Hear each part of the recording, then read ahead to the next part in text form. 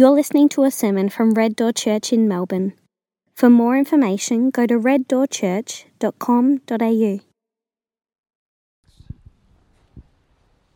Okay, Psalm 100, and it's on page 526 of our church Bibles. A psalm of thanksgiving.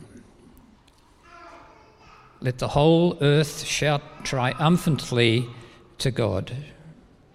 Serve the Lord with gladness. Come before him with joyful songs. Acknowledge that the Lord is God. He made us and we are his people, the sheep of his pasture. Enter his gates with thanksgiving and his courts with praise. Give thanks to him and bless his name. For the Lord is good and his faithful love endures forever. His faithfulness through all generations. This is the word of the Lord. Thanks be to God. All right, good morning, everybody. If I haven't met you, my name's Jonathan, the pastor here, and might not feel like it outside, but it is the Psalms of Summer. And we love spending January and February each year running through the book of Psalms, God's songbook. This is the 9th volume of the Psalms of Summer, and I've probably said this every year, but just to remind you, here's my theory of why the Psalms are so important for us. Here's my theory of why I think songwriting and poetry is really important. I think this is what's going on. I think this is why everyone's got a favourite song. This is why when you've just broken up with your boyfriend, you listen to sad songs. Why when you're falling in love with your next boyfriend, you read poetry, right? This is why. It's because there is this gap, this huge gap that exists between our experience of something and our ability to articulate what we're experiencing. So you see your first child born and you're speechless. You're overwhelmed by the experience, or you get married, or whatever. These experiences we have, or even just abstract things like the reality of heaven, or that sunset, or you fill the blank, but your experience of things can be so overwhelming. It's a common expression, right? I'm lost for words. Words fail me. And so we put into that gap songs, poetry, artistic expression to fill the gap between what we're experiencing and our inability to articulate. This happened the other day when I was with my daughter, India. We were on a hike. India's my hike buddy because she has limitless energy and she never gives up. So I just keep going until it looks like she might be in danger of not making it. And so we did that about a week ago on Mount Macedon, and it was this really incredible atmosphere up there because it was summer, but there was thick fog all over the mountain. Like I couldn't see from here to the back of the church. And it was deserted because no one wanted to be out in that kind of weather hiking around. And so we hiked this kind of, we made our way like 15 Ks right up to the summit at Camel's Hump. And we were just enchanted by it. And the way that India described it, because she's very artistic herself, the way she described it was, she said, this is a very mysterious and magical place. And then we were talking about the smell, and she was like, it's such a green smell, which is exactly what it was. And because it was so intoxicating, she couldn't just say, this smells like being in a forest. She had to say, this is a green, right? That's the function and facility of poetry, of song. That's why we love coming into the Psalms each year, because the Psalms, God's songbook, these 150 songs, poems, give voice to some of the deepest experiences we have in life and faith. And so I always encourage people, if you're going to make a resolution for this year, take Suzanne's about praying more and then just add one to it and read one psalm each morning. You get through the Psalms a couple of times throughout the year. Just read one psalm and allow yourself to experience what the psalmist is experiencing, or in kind of reviewing your own experience of life at this time, see where it chimes with what the psalmist is talking about. That's one of the functions of this book. Apart from telling us great things about who God is and our place in God's good world, it provides us with these moments of resonance with the Scriptures. For example, this morning, if you are here and you have dragged yourself here, or if you're online because you couldn't drag yourself here because you are feeling low, depressed, maybe even abandoned by God. My assumption for most of my Christian life has been, you shouldn't talk about that stuff, you shouldn't express that stuff, God has not abandoned you, therefore that is not true, therefore you should not give voice to it. You should, bottle it up, deny it, put it somewhere else, pretend that it's not happening. That's just been my default approach. That's not biblical. That's not the way the Bible treats feelings of abandonment. This is how the Bible talks about abandonment. You go to Psalm 13 and this is what it says. Open, honest, real with God. Psalm 13, verse 1. How long, Lord? Will you forget me forever? How long will you hide your face from me? How long will I store up anxious concerns within me, agony in my mind every day? How long will my enemy dominate me? That's not an example of sin or petulance or offensiveness towards God. That's a prescription for how you talk to God when you feel this way. So this is what the Psalms do for us. They give us language for experiences that we can't articulate using our own facilities. And today, the feeling that we're going to tap into, the feeling that I hope that we resonate with, is the feeling of gratitude. That's what Psalm 100 is about. If you see the bold note at the top of, in the CSB, it says, "Be thankful." That's something that editors came up with, which is a pretty good description of what the psalm is about. The stuff in italics there is from the Scriptures. That's inspired by God. And so it tells you this is a psalm of thanksgiving. This is what God wants for us this morning, is to see gratitude expressed and then to take up the call to give thanks to God in response to what we're reading. It's a prescription for how we ought to approach God in this gathering together. Gratitude.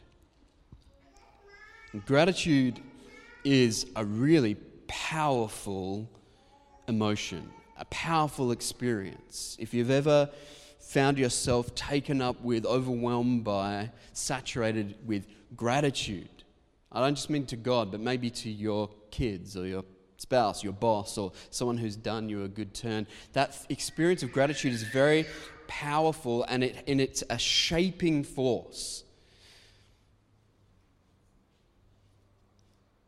Most of you guys know that one of the most profound experiences of my life and the period in which I became a Christian was when I was 19. This is year 2000. Went to America, lived there for a couple of years, worked with the Salvation Army, with inner city, very impoverished African American kids from Pittsburgh, which is a very working class city, former steel mining town in America. And all of these kids were from very poor homes. Some of them didn't have homes.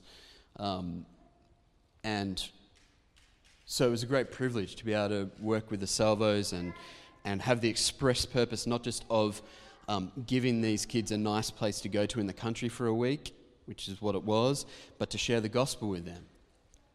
And in the the orientation, 2 weeks of orientation we had before the camp began, we spent this time with a couple of sociologists and social workers who were educating us about the environment these kids were coming from, the kinds of struggles that they had, and what we could expect in just dealing with them, in kind of living with them 24/7 for a week or so.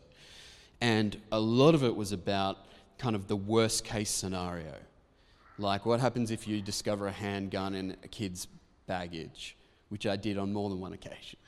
I had the oldest boys, they were 12, right? And had lived a life in which they needed to be able to protect themselves at all times. So we came across that. We learned all kinds of methods of restraining children who were losing it. So it was just worst case scenario. And so after those 2 weeks, I was like, what have I done? What have I got myself into? And then the kids turned up, and my experience with them week after week for months was that they were the most mature, most engaged, most respectful young men that I'd ever come across. I've never met a 12-year-old who was more mature, definitely, but engaged in what I was sharing with them. And so I went to one of these social workers a little way through the camp experience, and I said to them, you prepared us for a really bad set of circumstances. Kids who are out of control and disrespectful and maybe violent. And my experience of them has just been that they're wonderful kids. Like, I just love them. And she said, here's what's going on. She said, all of the boys in your cabin that you're dealing with every day, none of them have ever met their dad. None of them. And this is a common thread in impoverished communities in America, particularly African American. The most common cause of death for African American males, at least at this point, this is 20 years ago, in Pittsburgh, under the age of 40, was homicide. That's, if you're going to die, someone's going to shoot you, right? So she said, these boys have never met their father, and now you're here. You've come from the other side of the world, some like fairy tale country, and you care about them. You are investing in them. You are talking to them. You are taking care of them. And she said, never underestimate the power of gratitude. The power of gratitude to change the lives of these young people. What they're experiencing is gratitude.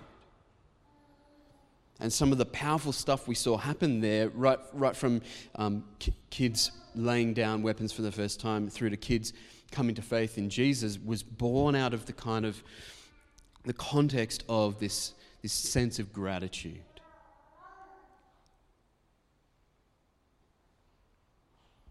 So what we have in this passage, this psalm, is a prescription for life change. This is a prescription for a shaping of the heart and mind that will enable us to better experience life as God intends for it to be experienced.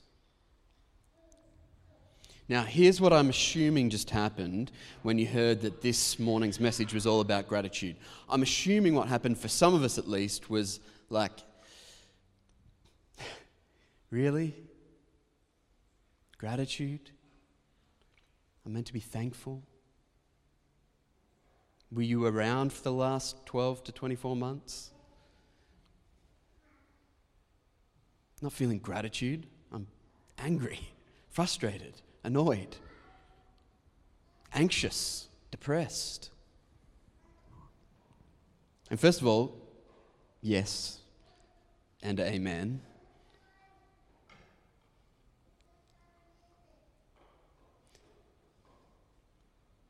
But I do believe that in putting this psalm in front of us this morning, God actually does want to shape us, change us, maybe reintroduce us to an experience of gratitude that maybe we haven't been feeling for a long time. Now, here's a big obstacle for us, I think, in our culture. A big obstacle for us when it comes to feeling the way we do, in light of what's been going on for the last couple of years, and then coming to a psalm that is essentially commanding us to feel grateful, thankful, joyful, glad. What happens for us in our culture is we crash up against this problem, and our problem is this: we and this is very particular to our culture and our time. We have been brought up to have this understanding that that feeling precedes doing. That I should only do something if I feel like it. That something is only of value or genuine if I first feel it in my heart. And that's a problem for us. It's a problem for us when we feel the way we do, in all likelihood, and then we come to a psalm that says, sing triumphantly, or be grateful, or give thanks.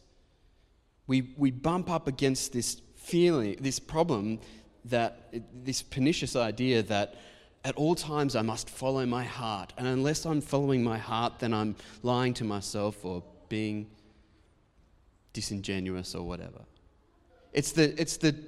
Like you can blame Walt Disney and just about everything else around us, right? This idea that I need to be true to my feelings at all times.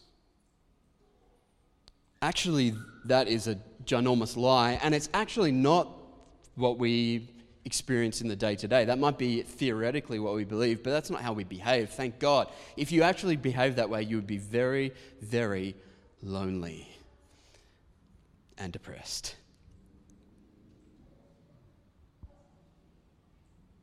The truth is that very often doing precedes feeling, and doing is actually the kind of pathway to feeling.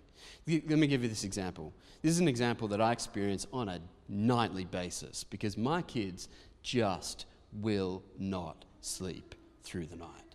And when I say kids, I mean they're 11, about to be 11 next week, and 8. So these are not toddlers.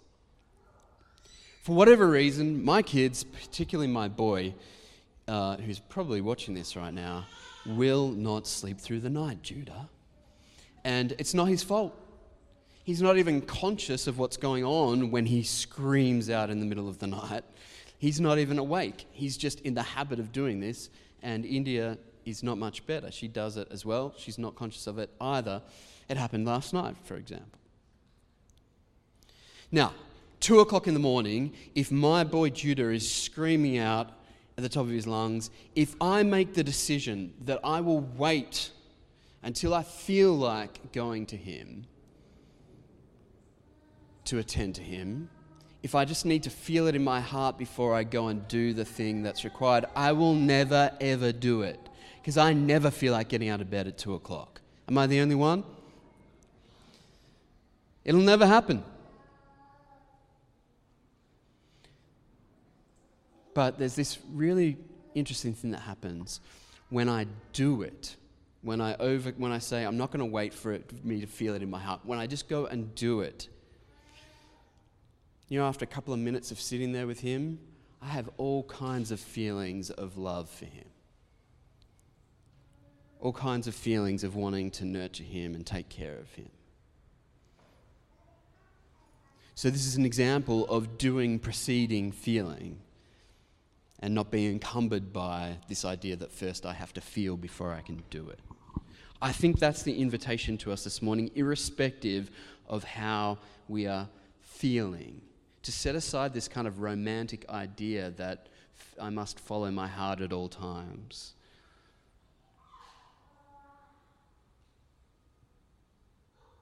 Here's the truth. This psalm, Psalm 100, I believe is a prescription for Christian flourishing. I don't think that you can have a strong, vital, vibrant faith in God that isn't frequently punctuated by praise, thanksgiving, gratitude. Even the most dry, reformed, theological, academic person in this church ought to be frequently bursting with praise and thanksgiving. If you want an example of this, just read Romans. It's the most dense, academic, theological, head knowledge book there is, and all throughout it, Paul's just like bursting into praise. Because he had this genuine faith, this flourishing faith. Doing often precedes feeling.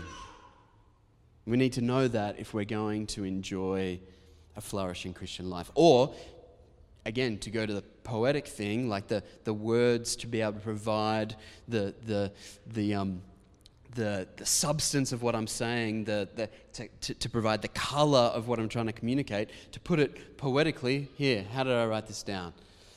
The seeds of emotion grow in the soil of practice. There's your poetry for the day.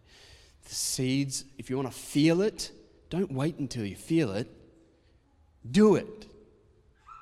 The seeds of feeling, the seeds of emotion grow in the soil of practice, just showing up, giving voice.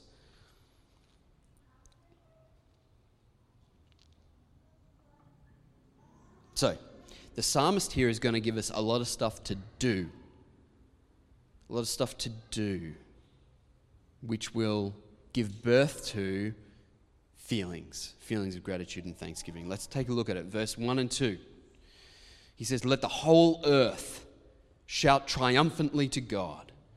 Serve the Lord with gladness. Come before him with joyful songs." This is an invitation to happiness, to joy. It's an invitation. Even if you're sitting there really grumpy, this is an invitation to every one of us. Let the whole earth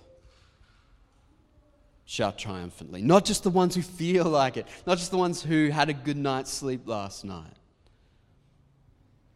Let the whole earth shout triumphantly to God. Serve the Lord with gladness. Come before him with joyful songs. Do it.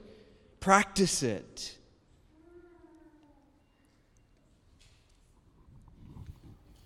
This idea that gratitude is a powerful shaper of who we are, of our very personality, our very brain, is an ancient idea. This is, 3,000-year-old idea from the scriptures.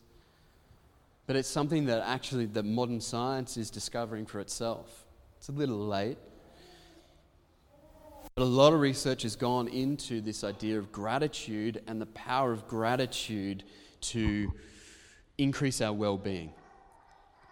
See a lot of secular research around this, and they're revealing what the Judeo-Christian ethic has always known. There's this whole kind of think tank at UC Berkeley in the USA, and I've got a quote from them. They have this list of 10 ways to become more grateful. They've got a whole kind of, it's called the Greater Good Science Center, which is seeking to improve people's mental well-being through evidence-based research. And number 4 on their list is learn prayers of gratitude. Interesting. It says in many spiritual traditions, prayers of gratitude are considered to be the most powerful form of prayer because through these prayers, people recognize the ultimate source of all they are and all they will ever be. What they're telling us to do is read and memorize the Psalms, particularly the Psalms of thanksgiving, of gratitude, just like this one, Psalm 100. It's almost as if God has designed this for you to memorize this week. There's 5 verses. You guys know song lyrics that are like 5 times more than that. And this secular scientific think tank, not just the preacher up front who's paid to say it, but these guys are saying, memorize the Psalms. You want to learn to be more grateful and therefore experience more mental health and well-being? Memorize the Psalms. Don't just memorize them, but do them. Don't just be hearers of the word or even memorizers of the word, but be doers of the word. Now just imagine, like this has all of life implications, as we're going to see in a minute. But just think for a second. Let's just narrow the focus to here this morning. If we just narrow it down to Sunday morning, what would happen? What would happen in this church? How would your experience change, both in your practice and your experience of those around you, if every Sunday morning we did Psalm 100, verse 1 to 2? Let the whole earth, or in this case, the whole church, shout triumphantly to God. Serve the Lord with gladness. Come before him with joyful songs. What would that look like? How would that change the atmosphere in this place? Well, that's what we're being told to do. This is an imperative. This is God saying, don't just think about these things and throw them, toss them around in your mind theoretically. Do them. On Sunday morning, serve the Lord with gladness. Come before him with joyful songs.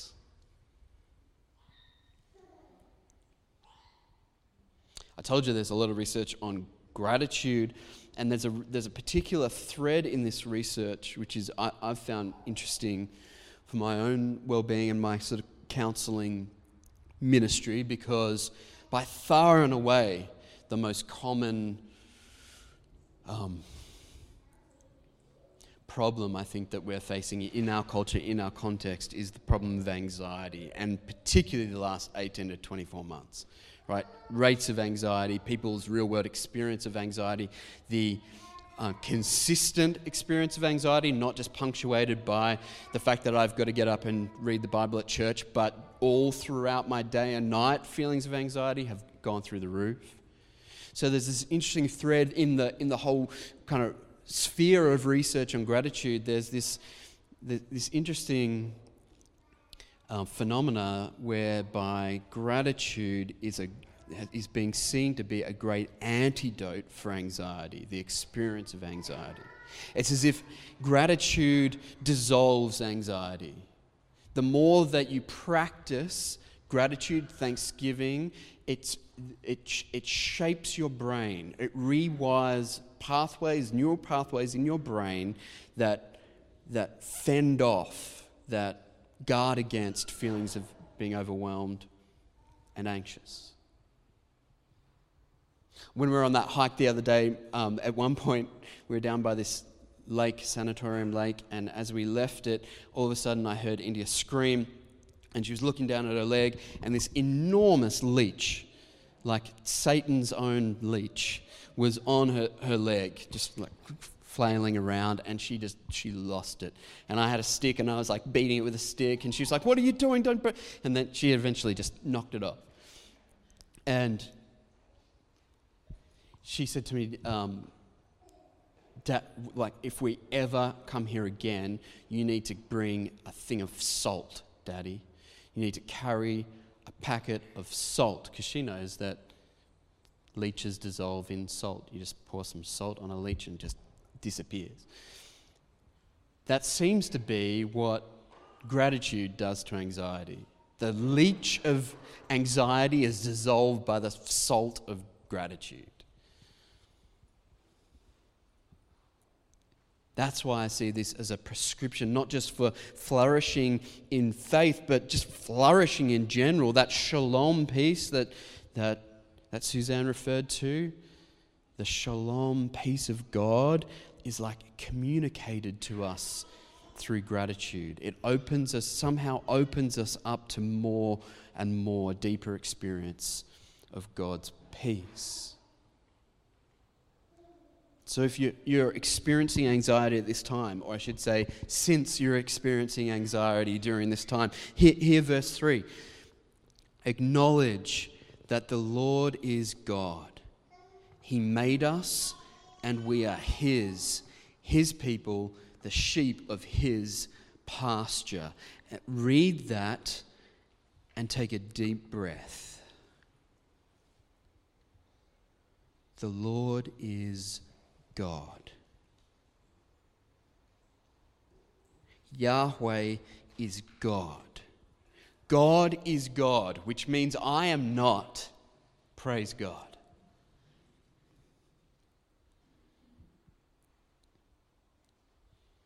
The Lord is God. I am not God. Do you know how much of our anxiety, this is how I conceptualize it, how much of our worry is determined by the gap that exists between the control I think I have and the control I actually have? That gap is called worry, anxiety. If my assumption is that I should be able to control everything that happens in my life and everything should go according to the script that I have written, then every time I experience reality, which is that I have almost no control and no power to author the story of my life, then that gap is filled up with worry, anxiety, frustration, anger. And so therefore, if I acknowledge God is God and I am not, He is author, I am character. He is creator, I am creature, then that just, I can breathe again. It's not up to me. The fate of my own life, my family's life, the life of my church, the life of the world does not rest on my shoulders. The Lord is God.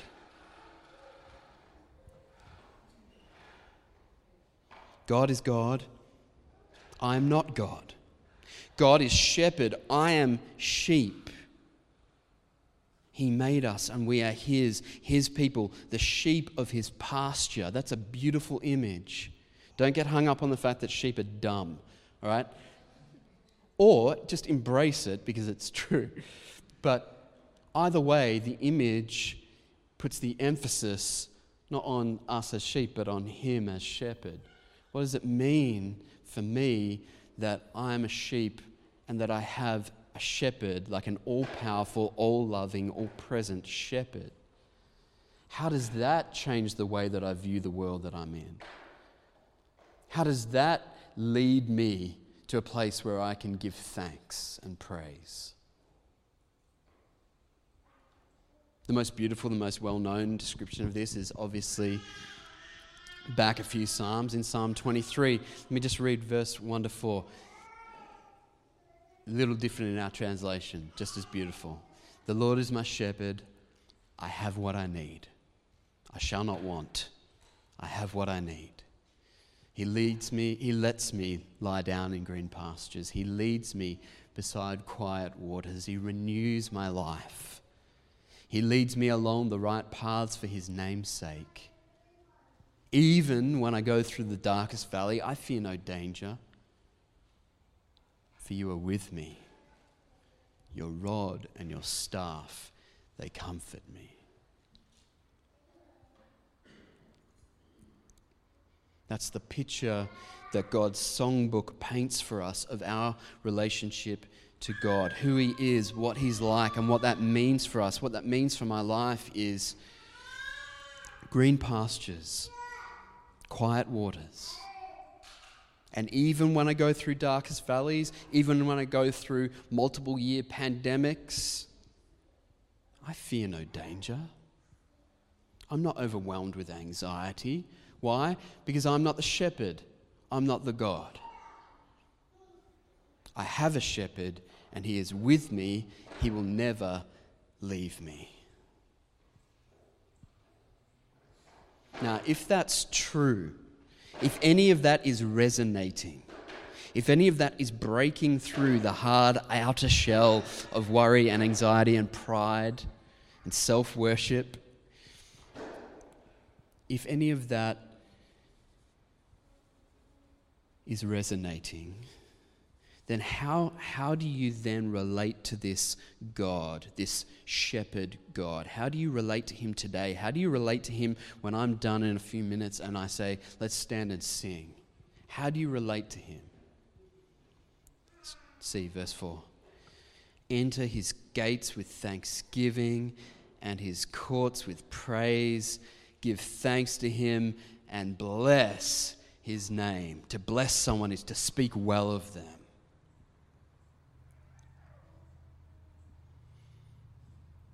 So if this is true of you, if you really are the sheep of that shepherd, then the way that you relate to him and the way that you live all of life is to be constantly, consistently entering his gates with thanksgiving, his courts with praise, giving thanks and blessing his name. Now, for Israel, when this was written, that meant going to the temple. The gates and the courts, they're in the temple, because that's how you worship God. You need to be at the temple because that's where God lives. How much more can we embrace this prescription for flourishing, given that we don't need to enter any courts or gates? We don't have to attend a temple. You don't even have to come to church to do this. You are the temple of God, and therefore wherever you are is the temple. Wherever you are, the invitation is to enter his gates with thanksgiving and his courts with praise. This is why it's actually an attainable vision to make all of life all about Jesus. Because Jesus is with you wherever you are. And the invitation to make all of life all about him, that's another way of saying worship him, is an invitation for all of life.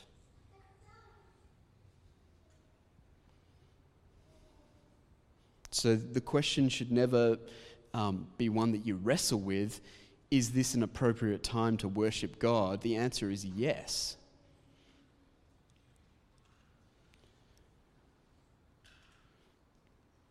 But I'm at work, but I'm at the gym, but I'm walking down the street, but my kids are giving me a hard time. The answer is yes. Now is a good time to enter his gates, enter his courts, give him thanks and praise.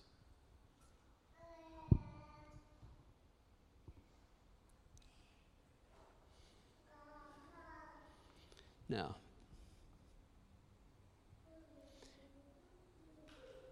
I don't have a lot of time for this, but I feel like it's important.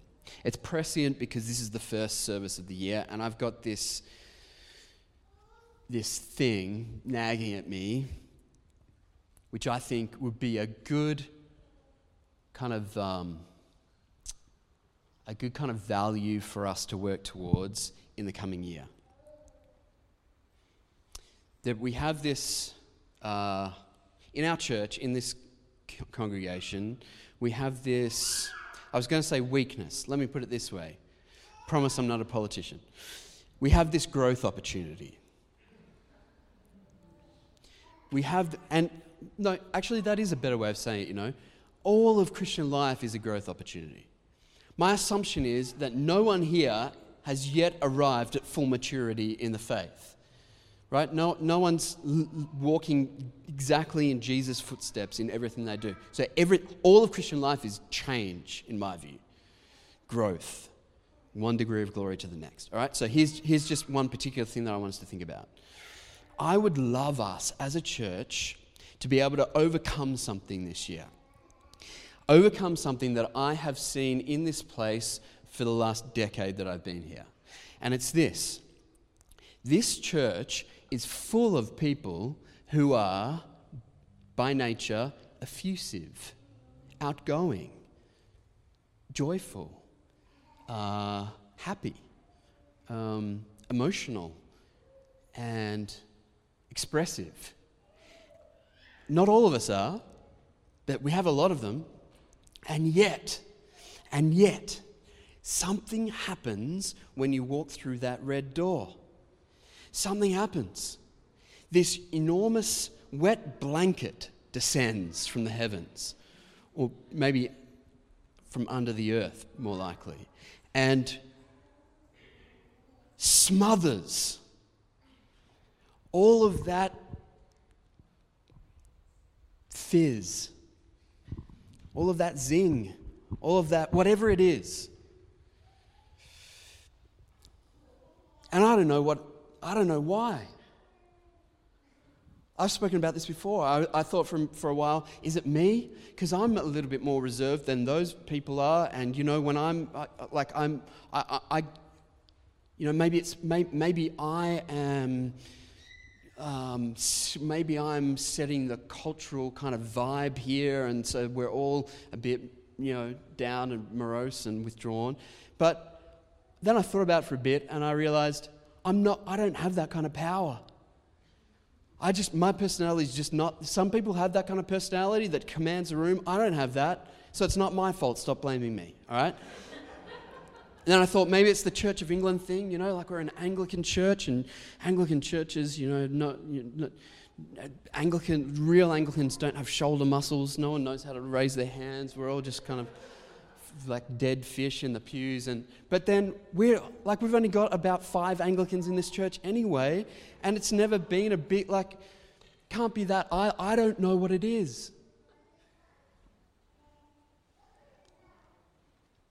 But I do know how culture change happens. It happens just by a few people bucking the trend and enabling all the other people to kind of be themselves.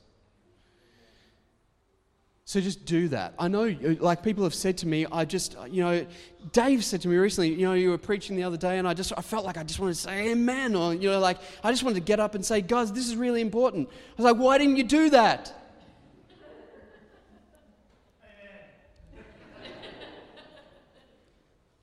Right on. Because I read this psalm and it gives me a poetic kind of picture, an illustration of what a worshiping community should look like, and then I see us, and it's not that. And I make provision for people who are naturally more introverted or just more reserved. Absolutely welcome here. It should be evident that you're welcome here because at the moment all of us are that. So keep doing your reserve thing. I'll probably be one of you.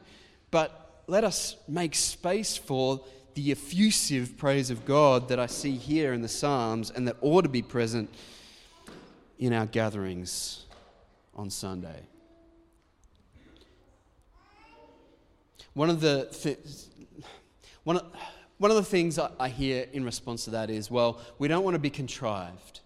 There's a lot of people in our church now who have had experience of church where their perception, at least, of what was going on was this is something contrived. If the lights aren't working, the smoke machine isn't working properly, then none of this happens. It's all it's form, no substance. And I get that. That's not going to be our problem just yet, all right? Maybe when you see us with a bank of smoke machines and me descending through the roof to preach, maybe then we can have that kind of, just hang on a second. That's not our problem. Probably not going to be our problem. Here's what I know is true. Yes, John. Yeah.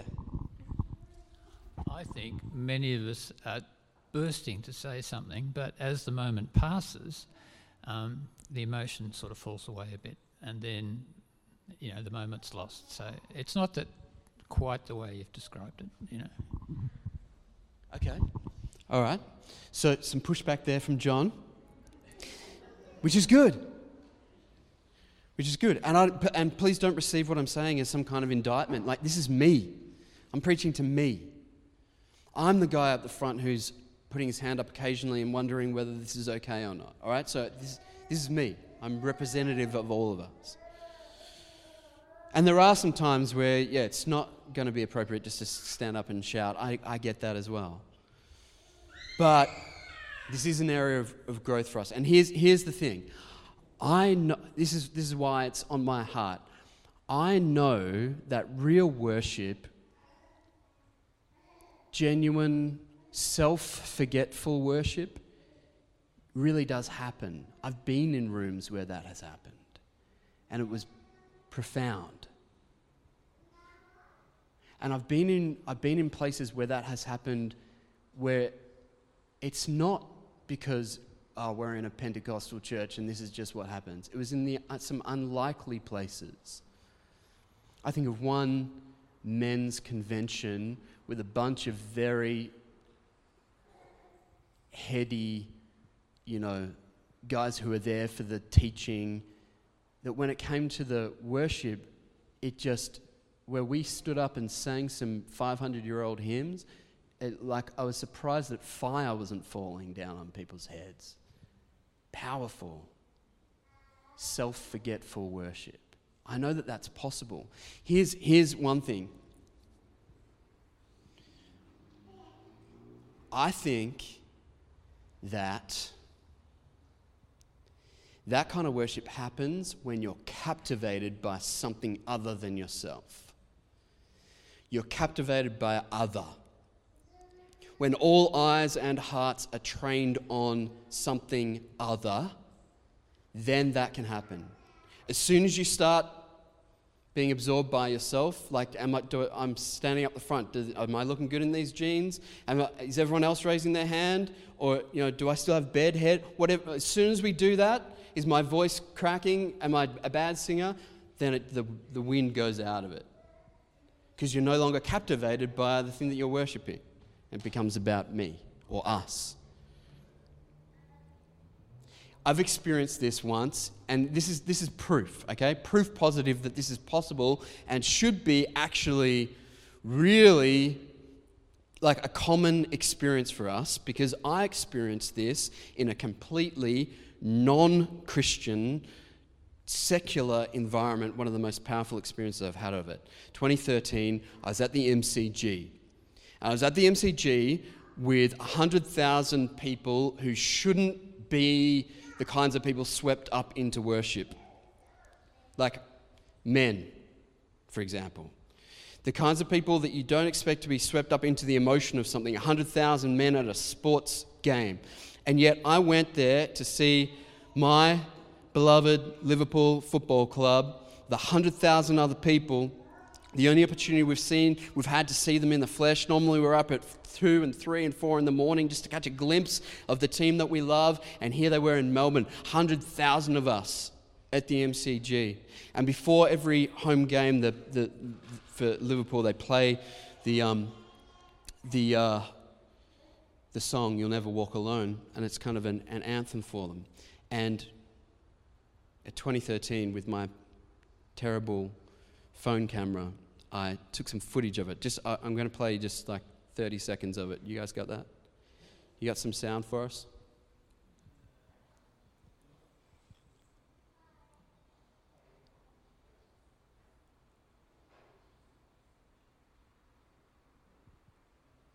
Well, let me fill you in. There we go.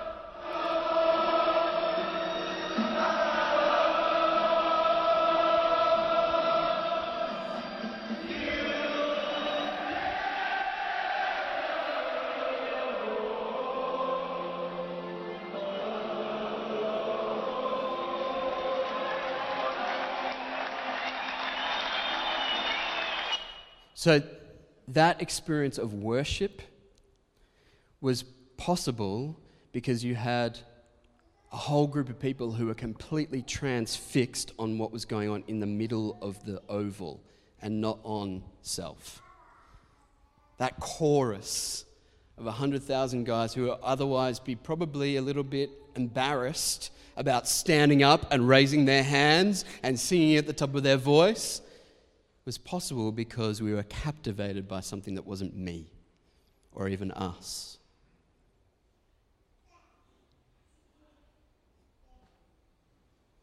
There's a growth opportunity for us this year. Let me land this thing. This is landing on the last verse of the psalm, and this is like the foundation. Everything we've heard this morning, everything I've said, has its foundation at the bottom of the psalm. Verse 5, it says, "For the Lord is good, and his faithful love endures forever. His faithfulness through all generations." God's covenant faithfulness. His promise never to leave us or forsake us. His promise to adopt us and embrace us. His faithful love. That's the foundation. That's why he says all of that stuff, verse 1, 2, 3, 4, and then 4, all of this is true because My invitation for you to express thanksgiving is on the basis of the Lord being good. His faithful love endures forever. When I was in the USA, like I said, 20 years ago, when I was there, I got to love worshiping God in African American churches. Part of me was sad that there had to be African American churches, but I get it. I get why there is. But I used to love being the only white guy at these African American, these black churches. I love the experience of some of what we've been talking about, this effusive gratitude. Much of it born out of the most intense suffering, the experience of slavery gave voice to so much of their worship. I used to love it. There was one thing that kind of annoyed me, though. They always had this call and response thing. They'd do it all throughout the service. Someone would say, "God is good." And then the congregation would say, "All the time." I'd never come across this before. I grew up in Anglican churches. We never did that. We had our own liturgy. It just wasn't that one.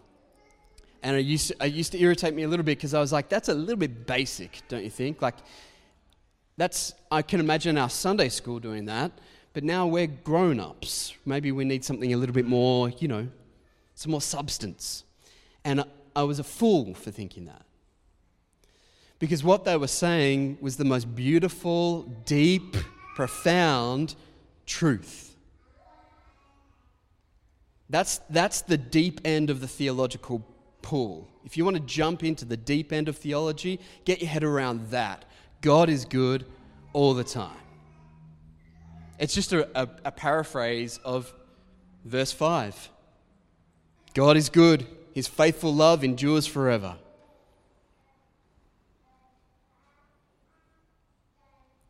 Maybe this year, part of that growing into what God wants for us in that experience of gratitude and thanksgiving, that experience of worship in spirit and truth, maybe part of it is us just reconnecting with that truth. God is good all the time. Let me pray to that end. Father, thank you for this time we've had together around your word, your inspired poetry, your songbook. Thank you for giving us language that otherwise we would fail us. Thank you for this simple reminder this morning of your goodness and your faithful love. I pray that it would shape us, that it would lead us into thanksgiving, that would lead us into a more effusive, expressive experience of worship, not just on Sunday morning, but in all of life, wherever the temple of God is. Help us, Lord. We need your help. We need you to lead us. You are our shepherd. Please help us. We pray in Jesus' name. Amen.